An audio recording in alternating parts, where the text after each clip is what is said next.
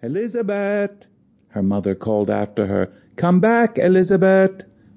Elizabeth Hansen had been standing staring at the big pile of teddy bears and stuffed animals while her mother was buying Christmas presents for her cousins. All of a sudden, a little lamb popped out of the pile, jumped to the floor, and looked around. It had a bell around its neck, and the bell started to jingle in competition with all the cash registers. How could a toy suddenly come to life? Elizabeth was so surprised that she started to chase the lamb. It was running across the floor of the department store toward the escalator. Little lamb," she called after it. "Come back, Elizabeth," repeated her mother severely. But Elizabeth had already jumped on the escalator in pursuit of the lamb, which bounded outside where the snowflakes danced amid all the strings of Christmas lights hanging above the noisy street. Little lamb! Little lamb! The lamb dashed across the road against the light. The cars honked their horns, and a motorcycle had to swerve onto the sidewalk to avoid colliding with Elizabeth or the little lamb. The Christmas shoppers stared. It was unusual to be running after a lamb in the middle of winter.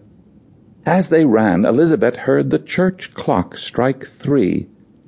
Strange. She had come to town on the 5 o'clock bus.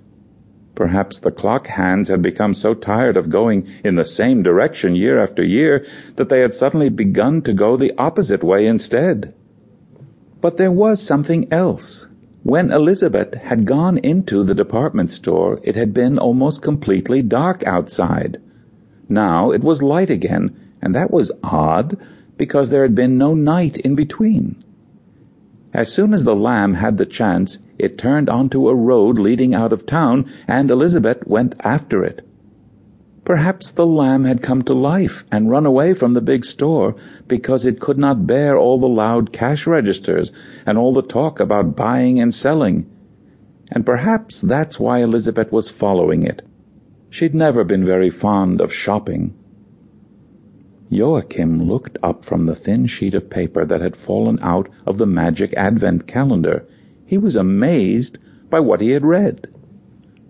He had always liked secrets. Now he remembered the little box with the key in it, the one Grandma had bought him in Poland. Mama and Papa had made him a solemn promise that they would never look for the key and open the box when Joachim was asleep or at school. It would be as bad as opening someone else's letters, they had said. Until today, Joachim hadn't had any real secrets to hide in the box. But now he put the paper from the advent calendar there, locked it up, and hid the key under his pillow. Only he knew that there had been a mysterious piece of paper inside the calendar. When Papa and Mama came into his room, he pointed to the picture of the lamb. The lamb has decided to run away from the shop because it can't bear all the loud cash registers and all the talk of buying and selling. But there's a little girl called Elizabeth, and she runs after the lamb because she wants to pat its soft fleece. For the rest of the day, Joachim wondered whether Elizabeth would catch up with the lamb. Would he find out tomorrow? Joachim woke up before Mama and Papa the next morning and looked at the big advent calendar. Only now did he notice a little lamb lying at the feet of one of the shepherds. Wasn't that strange? He had looked at the large picture with all the angels and the wise men, the shepherds and the sheep, many, many times, but he hadn't noticed the little lamb until now. Perhaps it was because he had just read about the lamb on the secret piece of paper. Now he found the door with the number 2 on it, and opened it carefully, and out fell a second piece of paper.